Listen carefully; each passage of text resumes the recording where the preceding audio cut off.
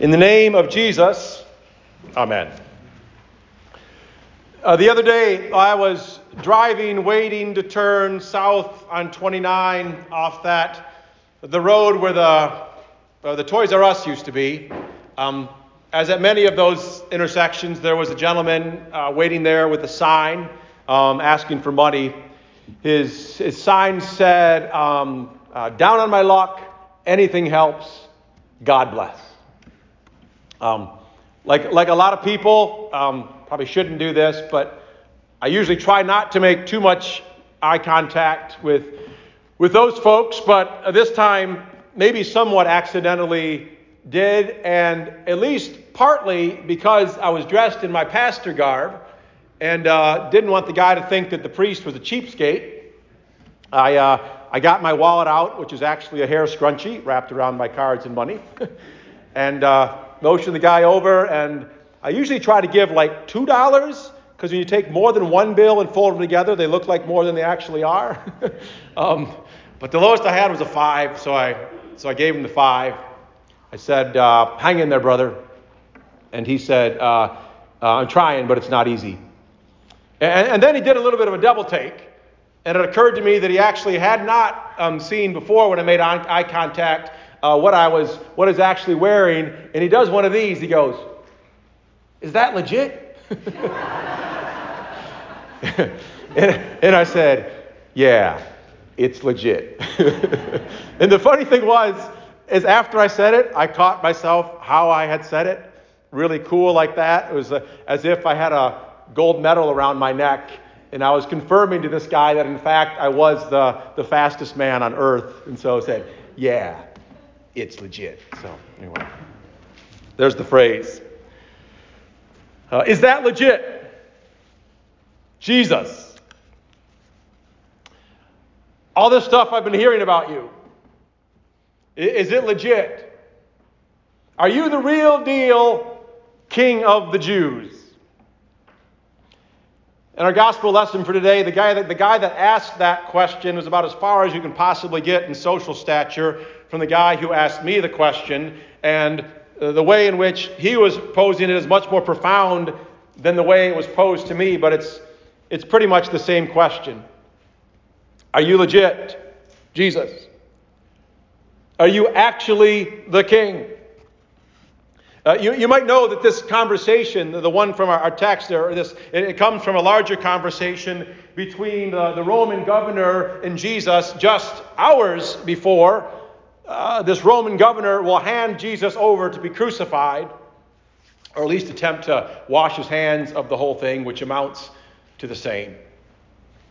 And I know in this conversation, oftentimes Pilate is kind of looked at as this kind of snarky, a sarcastic guy, like are you really a king? Some king? Like, what is truth anyway? But I really think there's more to it than that. I think there's more to his are you legit question. In fact, the way the words are laid out and the way the story is told, the conversation recorded, I really think it reveals something to us significant about just who Pilate is and what he wants.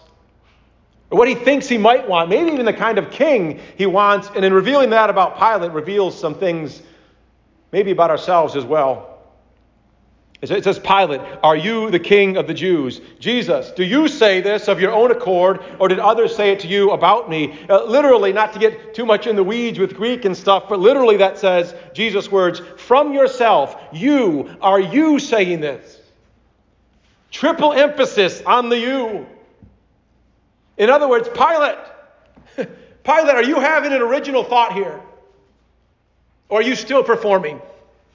Are you saying this of yourself? Am I talking to the man, to a heart and soul? Or is it still to the robes and insignia? Are you playing your role here, or for once, is it you? Did someone put this up to you? Or put you up to this? Can you once stop acting and answer for yourself? Are you so wrapped up in the pomp and circumstance that you really don't even know who you are? What truth is, if you ever did. You see, I think Pilate's a very conflicted man. from yourself. Are you saying this? It cuts through all the conflict. Are you saying I'm a king, says Jesus, the real you? And then between the lines, I think Jesus saying, what, Pilate? What, Pilate? If what I think you think might possibly be just a little bit true, what if it is true? What if I am legit, Pilate? What if I am the king? And what would that mean for your other kings? And are you ready for that? That's why I see Pilate anyway. The reason that Jesus looks him dead in the eye at that moment, he knows what's coming. At that moment, yet he's still focused on the one in front of him, as Jesus always is in his ministry, looks him dead in the eye. You, what do you think? It's because he sees Pilate in this double bind of sorts.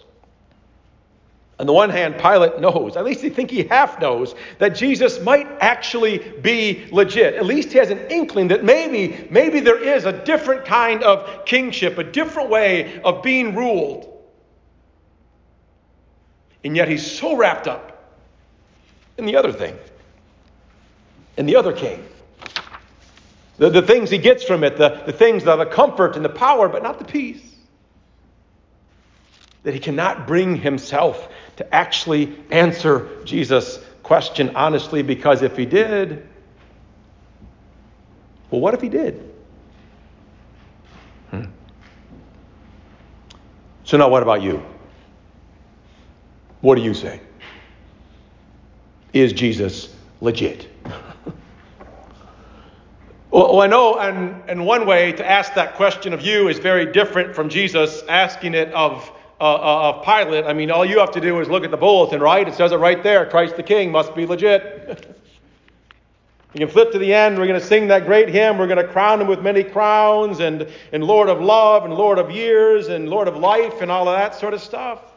Of course you say Jesus is king. But is he your king? Ruling over you. Ruling in you.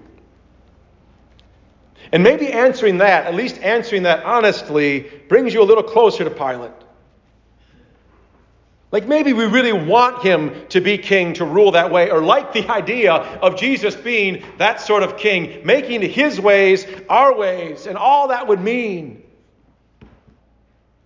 And yet we're so wrapped up in all those other kingships, other things that drag us away, that we really find it hard to disengage from those and be ruled by the gracious King. I don't know if this will help you see what I'm getting at, but this week I read a book review, I think I'll say her name wrong, of Emily Ratajkowski's latest book. Maybe her only book. If you know who Emily Ratajkowski is, it may surprise you that she writes books. If you don't know who she is, she's a supermodel who got famous in 2013 after she pranced around in her birthday suit in a music video. So she's stunningly beautiful, and at least since 2013, a zillionaire now too. The title of the book review is Emily Ratajkowski and the Burden of Being Perfect Looking. To which you say, ugh, please, a burden. But reading the review, you come away at least as possibly as you can to feeling sorry for a zillionaire supermodel. She writes about how she flip-flops between one moment feeling just like super empowered, how she is in control, how she's special when she's on display, which is basically her job, being on display. But then the next, she writes about how horrible it actually makes her feel when she has a moment to herself, because she knows that she really does it only for the money and that people will take her seriously for nothing other than her body. And she hates that. The way I read it, she's got this one king, you see. The one king that gives her really good stuff, and it's really easy. Just be really pretty. And some creepy billionaire will give you $25,000 to sit in his executive box at the Super Bowl, which she got. But on the other hand, it absolutely sucks the life out of her because it eats her up inside, knowing that without my body, the title of the book, she's nothing. and so wonders what it would be like to have a different king.